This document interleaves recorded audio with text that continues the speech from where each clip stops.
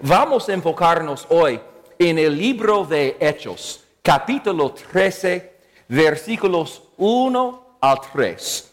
Hechos, capítulo 13, versículos 1 al 3. Cada rama de las Fuerzas Armadas de los Estados Unidos tiene una declaración de su misión. Porque entienden que la misión es tan importante que sabemos la misión y podemos citar la misión. Por ejemplo, la misión de la Fuerza Aérea es volar, luchar y ganar en el aire, el espacio y el ciberespacio. La misión de la Marina de los Estados Unidos es proteger y defender el derecho de los Estados Unidos y sus aliados a moverse libremente por los océanos y proteger al país contra sus enemigos. Si una persona está sirviendo en una de estas ramas, debe conocer su misión. Y así como es importante para un soldado saber lo que es su misión, es igualmente importante para nosotros conocer nuestra misión que citamos todos los domingos al final del servicio es hacer discípulos de todas las naciones por todos los pueblos, bautizándolos y enseñándolos a observar todo lo que Jesús ha mandado. Y esta misión Cristo nos dio hace 2000 años y no ha cambiado. Yo quiero hablar con ustedes sobre una iglesia que realmente entendía esta misión con todo su corazón. Estoy hablando de la iglesia en Antioquía. La iglesia en Antioquía fue la primera iglesia gentil y también vemos en Hechos 11 que esta iglesia fue tan santa, tan consagrada a Dios, que el mundo y sus vecinos, ellos les dieron un apodo a esta iglesia y sus miembros recuerdan el apodo que ellos dieron a los creyentes en esta iglesia en Antioquía. Ellos los llamaban cristianos, que significa Cristos pequeños. Para el mundo, esta palabra era un insulto. Para la iglesia en Antioquía era una insignia de honor. Y todavía usamos esta palabra hoy para describir un seguidor de Jesús. Pero déjame decirte por qué esta iglesia es realmente especial. La iglesia de Antioquía es donde las misiones nacieron. Ahí es donde las misiones nacieron. Esta fue la primera iglesia en la historia que apartó, comisionó e envió misioneros a otras naciones. Antes de Hechos capítulo 13, esto nunca había sucedido antes. Llamamos esto el domingo de misiones en esta iglesia. La iglesia de Antioquía tiene su versión del domingo de misiones aquí en Hechos 13 a partir del versículo 1. Miremos versículo 1. Había entonces en la iglesia que estaba en Antioquía profetas y maestros: Bernabé, Simón, el que se llamaba Niger, Lucio de Cirene, Manaén, el que se hacía criado junto con Herodes el tetrarca, y Saulo.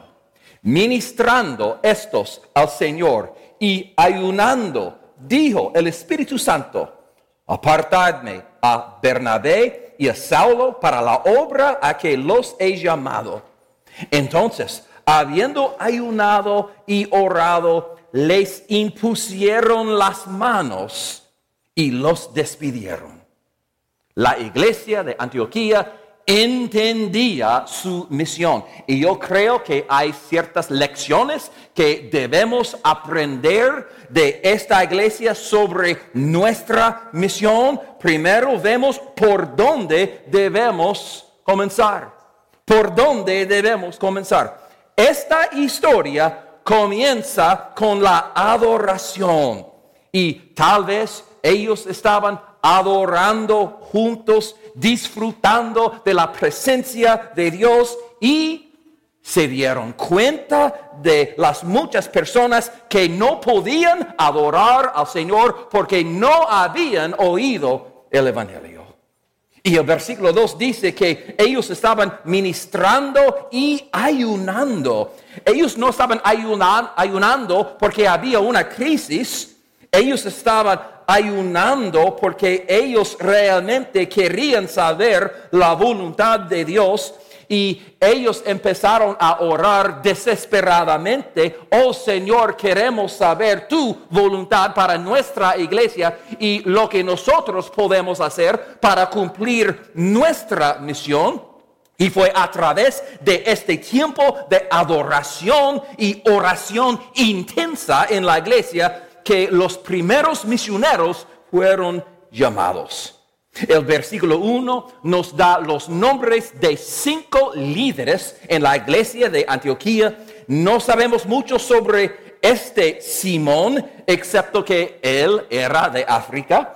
Lucio era de Cirene y sabemos que hombres de Cirene fueron los primeros en predicar el evangelio en Antioquía. Lucio probablemente era uno de los fundadores de la iglesia allí. Y también lo vemos con Pablo cuando Pablo escribió su carta a la iglesia en Roma. Pues sabemos que Lucio era un hombre fiel a lo largo de muchos años. Manaén se había criado junto con Herodes. El mismo Herodes que asesinó Juan el Bautista. Jesús estaba en su presencia, en su juicio, antes de su crucifixión. Y esta persona, Manaén, él se criaba con él había conocido a Herodes toda su vida, y eso significa que él se crió entre el poder y la realeza, pero en Antioquía él era solamente un otro pastor.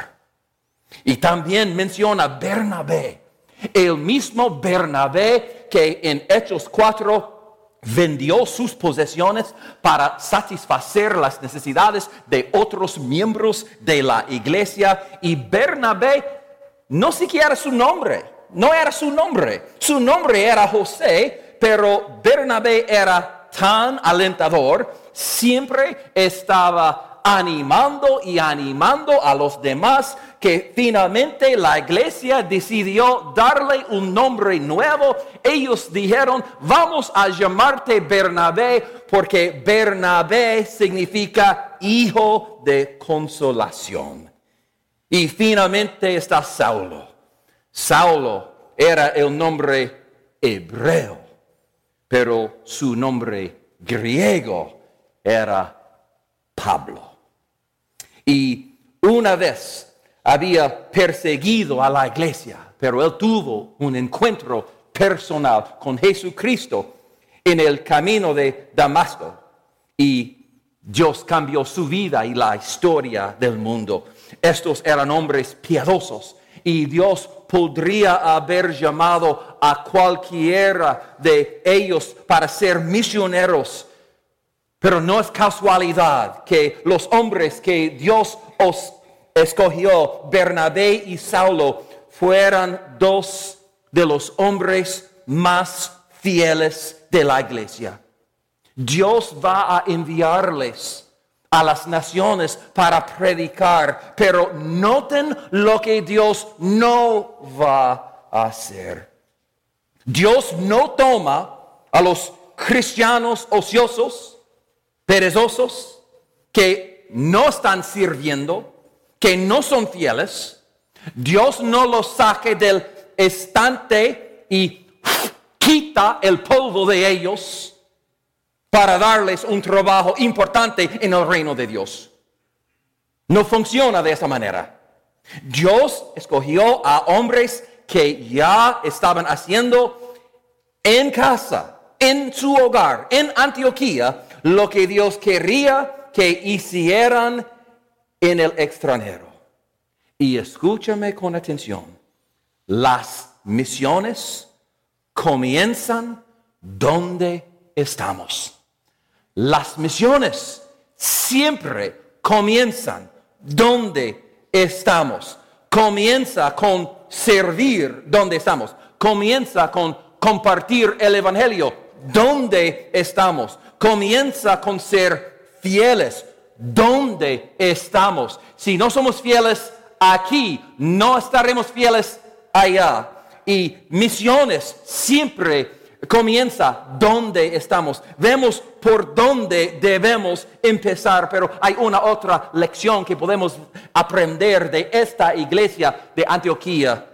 El rol que debemos jugar. El rol que debemos jugar. Mientras la iglesia estaba adorando, ayunando y orando, la Biblia dice en versículo 2, dijo el Espíritu Santo, apartadme a Bernabé y a Saulo para la obra a que los he llamado. No sabemos cómo exactamente Dios les habló a través del Espíritu Santo. Yo creo que los miembros de la iglesia estaban tan cerca de Dios y lo buscaban tanto que Dios pudo hablarles personalmente a través de su voz apacible y delicada, y ellos colectivamente sabían que Dios estaba llamando a estas dos personas a ser misioneros. Hay un sentido en que cada creyente es un misionero. Por ejemplo, algunos son llamados a cruzar un océano. Otros son llamados a cruzar la calle. Pero todo el mundo está llamado a cruzar a algún lado. Bernabé y Saulo, sin embargo, ellos estaban llamados a una tarea especial. Y mira, cuando Dios dijo, apartadme a Bernabé y a Saulo, esta palabra apartar en el griego proviene de las palabras más allá y horizonte. Más allá y horizonte. Dios los estaba llamando a ir más allá del horizonte para predicar el evangelio donde el evangelio no había sido predicado. Esto era su rol, su papel. Si Bernabé y Saulo iban a cumplir la misión y el papel que Dios tenía para ellos, los miembros de la iglesia en Antioquía tenían que cumplir el papel que Dios tenía para ellos. Y ellos entendían eso. Noten en versículo 3 cuando dice, les impusieron las manos y los despidieron. Imponer manos fue más que una oración breve antes de salir.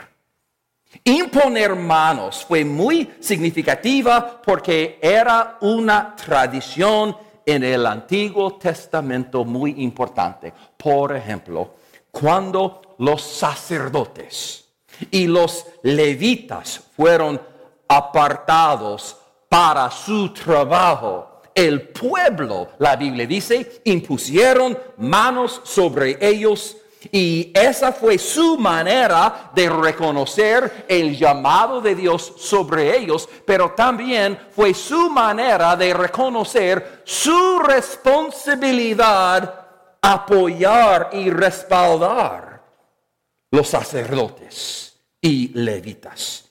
También antes de la muerte de Moisés, él le puso las manos sobre Josué delante del pueblo de Israel Y él no solamente estaba pasando la batuta del liderazgo desde Moisés a Josué, sino también significaba la responsabilidad que la gente tenía para seguir el liderazgo de Josué y respaldarle en cada forma posible.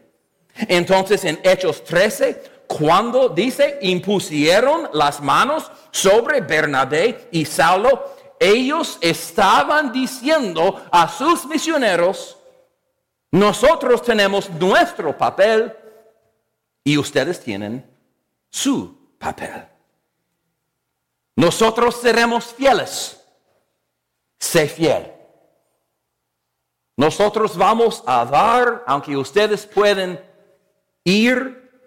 Nosotros vamos a orar, aunque ustedes pueden predicar.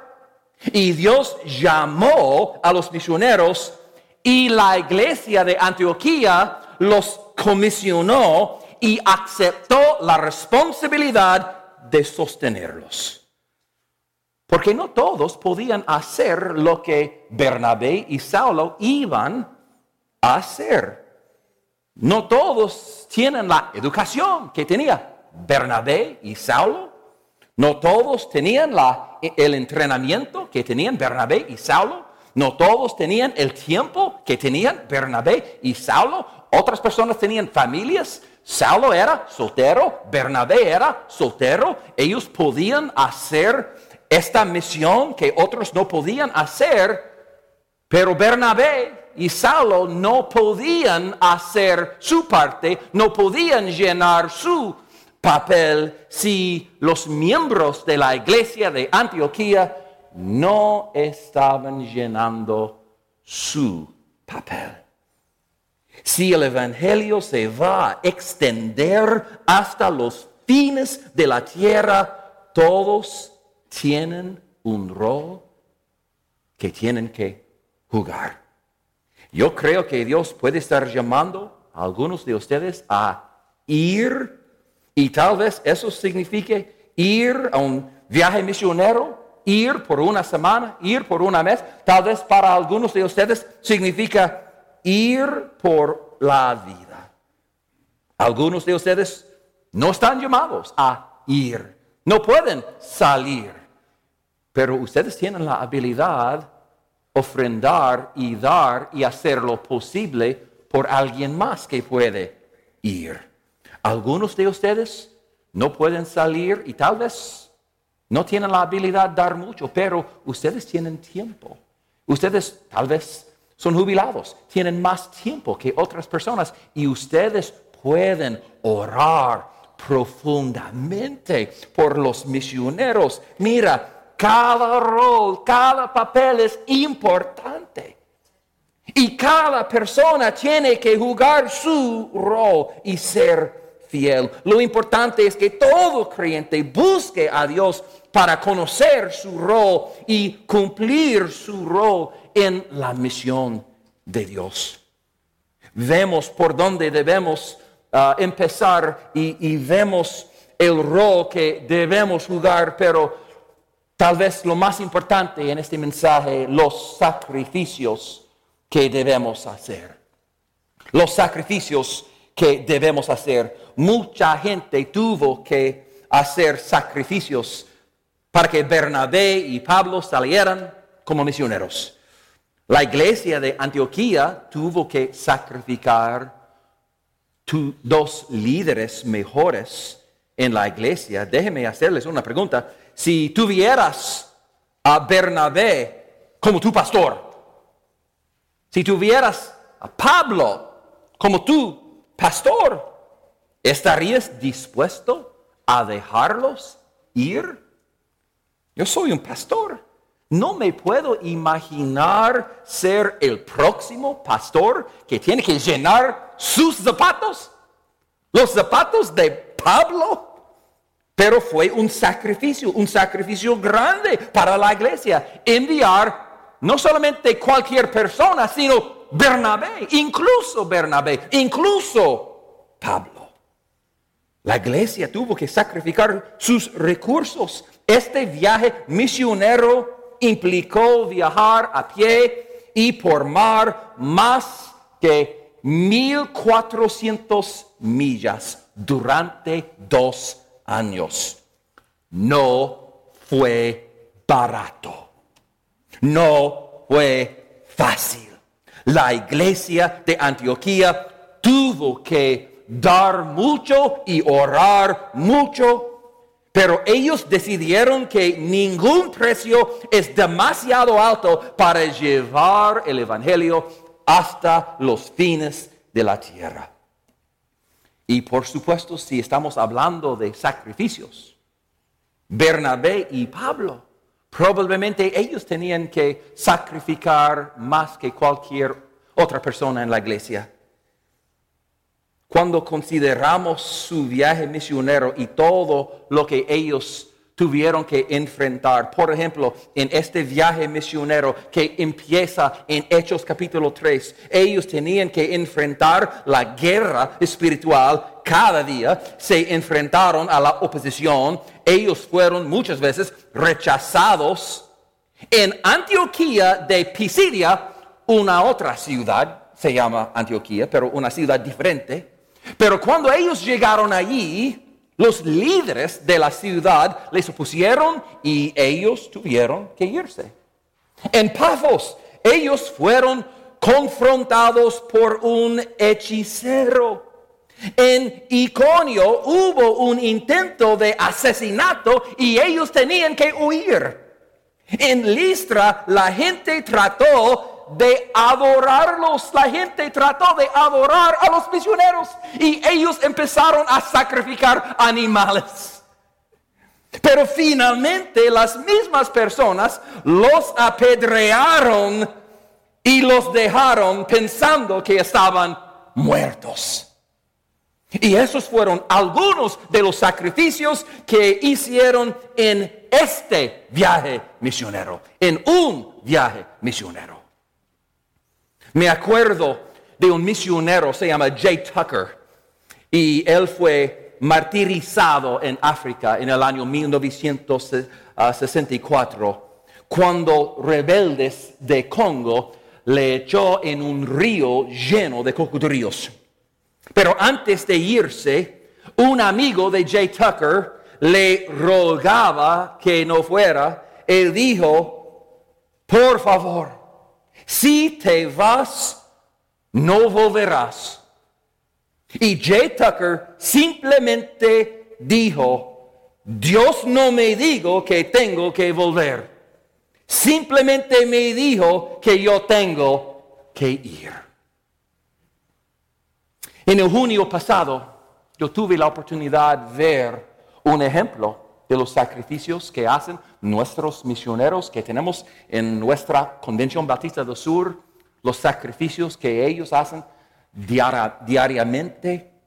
Yo fui a un servicio especial comisionando misioneros nuevos, misioneros empezando su ministerio que iba a llegar pronto a su lugar de servicio y uno a la vez, ellos vinieron al frente y declararon sus nombres, su iglesia local, qué parte del mundo donde iban a servir y una petición de oración.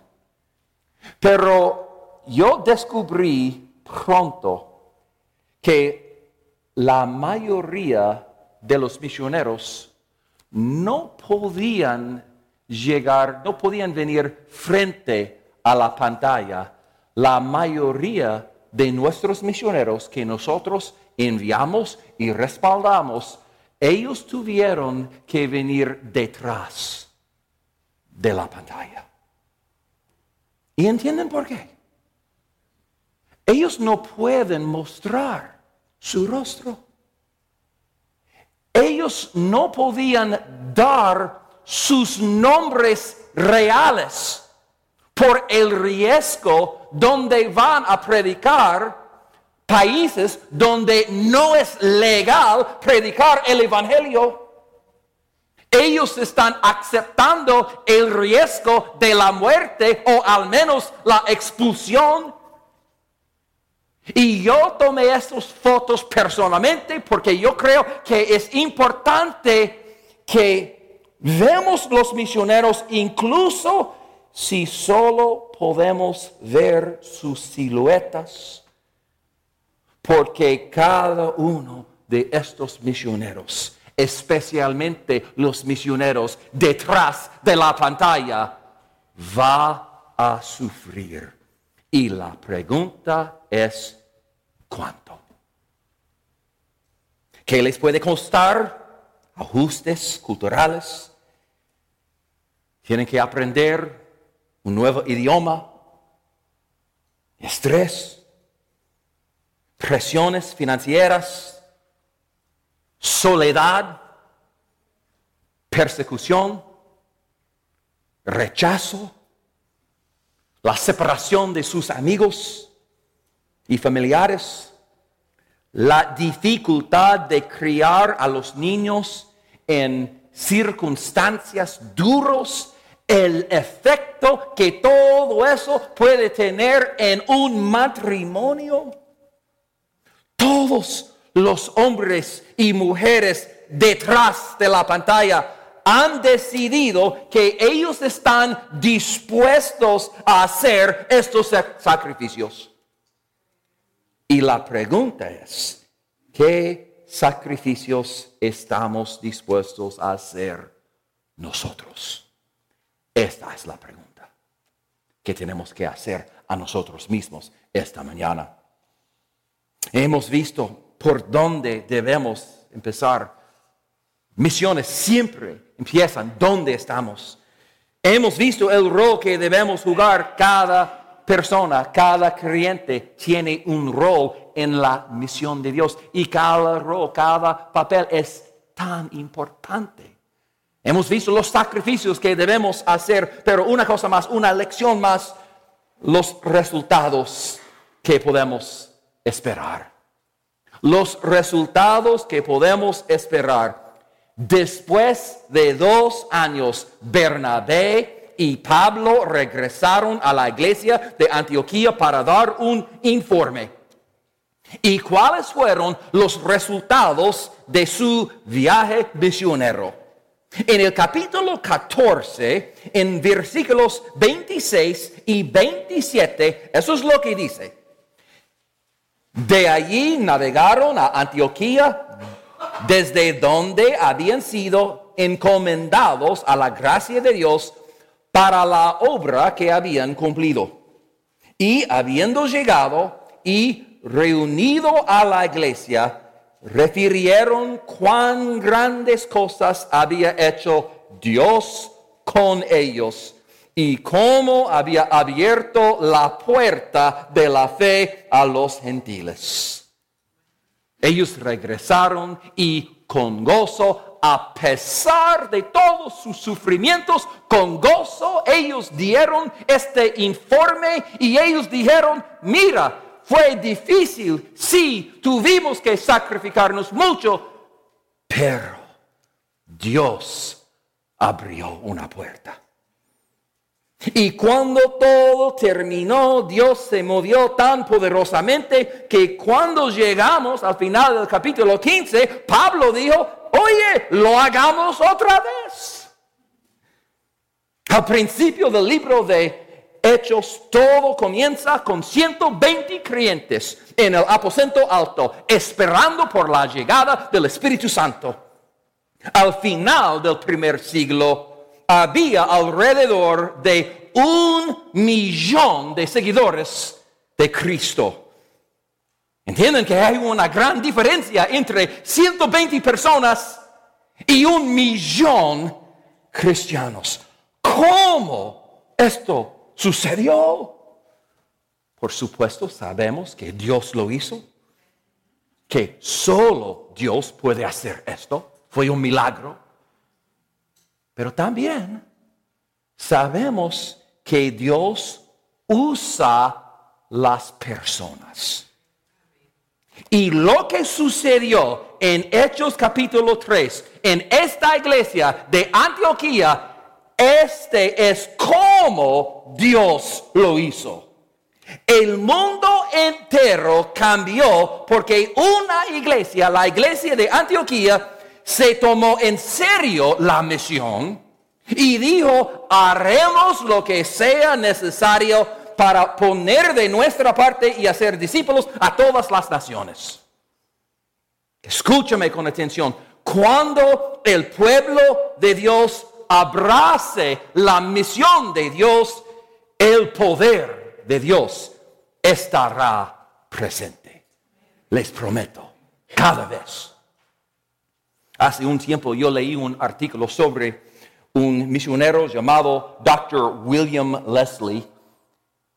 Él salió de los Estados Unidos para África en el año 1912 con la meta de predicar el evangelio a un pueblo específico que se llama el pueblo Yansi. El pueblo Yansi. Y durante 17 años él trabajó, él tuvo que luchar contra, el artículo dice, enfermedades, leopardos, búfalos y ejércitos de hormigas. Todo eso para predicar el evangelio a un pueblo que todavía estaba practicando el canibalismo en este momento. Y él predicó y predicó y predicó el evangelio por muchos años, pero él no vio mucho fruto. Y él estaba tan frustrado. Finalmente él tuvo un argumento con los líderes tribales y le pidieron que se fuera. Y él regresó a Estados Unidos creyendo que él había fracasado y fracasado por completo. En el año 2010, hace solo 12 años, otros misioneros decidieron regresar y tratar a predicar al pueblo Yansi otra vez. Ellos fueron a África y ellos usaron esta avión pequeña para aterrizar cerca de este pueblo. Y entonces ellos tenían que hacer canoas para cruzar un río, una mitad milla de ancho, y después de esto tenían que tomar sus mochilas y sendar en la jungla por 10 millas para alcanzar este pueblo. Y finalmente ellos hicieron contacto con el pueblo Yansi. Y estos misioneros, cuando empezaron su viaje, ellos estaban seguros de que no había ningún creyente, ningún seguidor de Jesús en el pueblo Yansi. Pero lo que ellos descubrieron es que hay 8 aldeas diferentes en el pueblo Yansi. Y 81 años después de la partida del Dr. Leslie, cada aldea tenía una iglesia fuerte.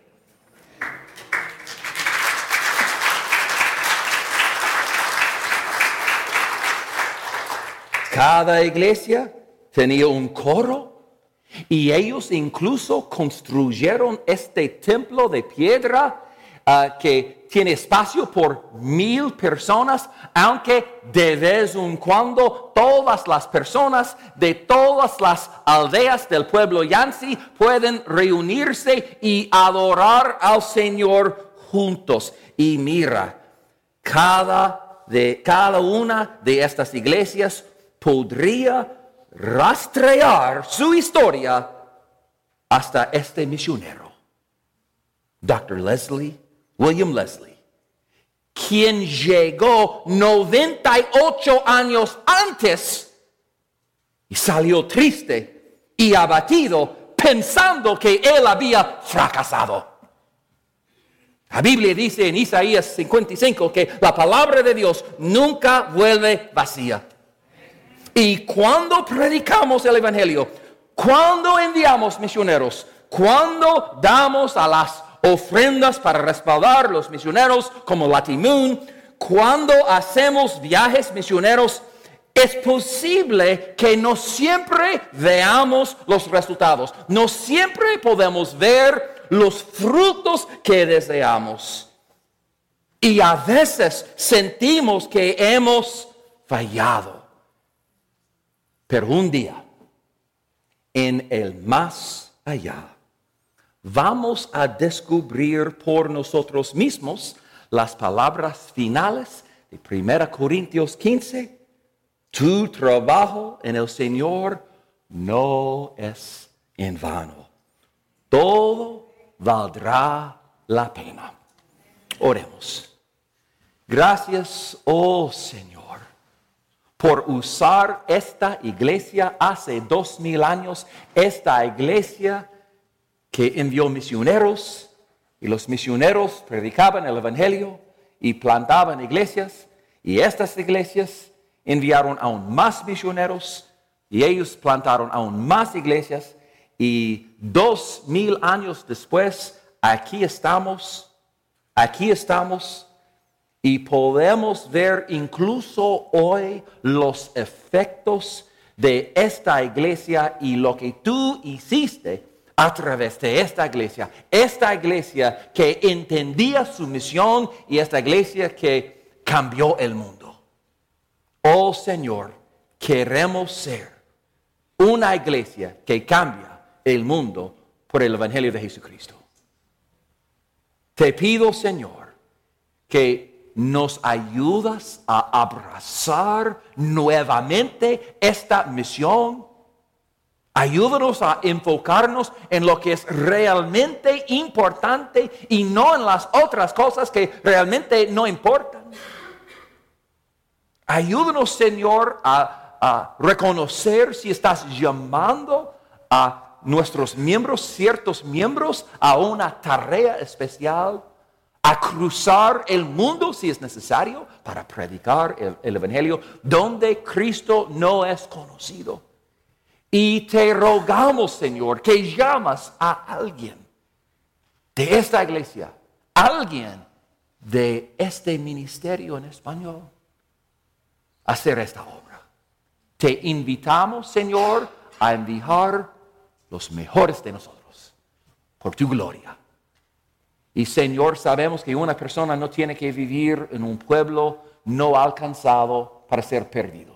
Una persona puede vivir en Homestead. Una persona puede estar en la primera iglesia bautista de Homestead hoy, escuchando a este mensaje, y sin Cristo esta persona ya es condenado, ya es perdido, ya es separado de Dios. Y te pido, Señor, si hay al menos una persona aquí que no ha aceptado a Jesucristo como su Señor y Salvador, que hoy haría el día de su salvación, que tocas en la puerta de su corazón y ayúdale, Señor, a ver la necesidad de salvación y que solo Cristo salva, porque solo Jesús es el Hijo de Dios que vivía esta vida perfecta, que tomó nuestro lugar cuando murió en la cruz y cuando resucitó, y por lo tanto Él es Señor y solamente Él salva. Ayúdale, Señor, a entregar su vida a Cristo hoy. Y gracias, oh Señor, por todo lo que tú vas a hacer. Y lo oramos eso en el nombre de Jesús. Amén. Amén.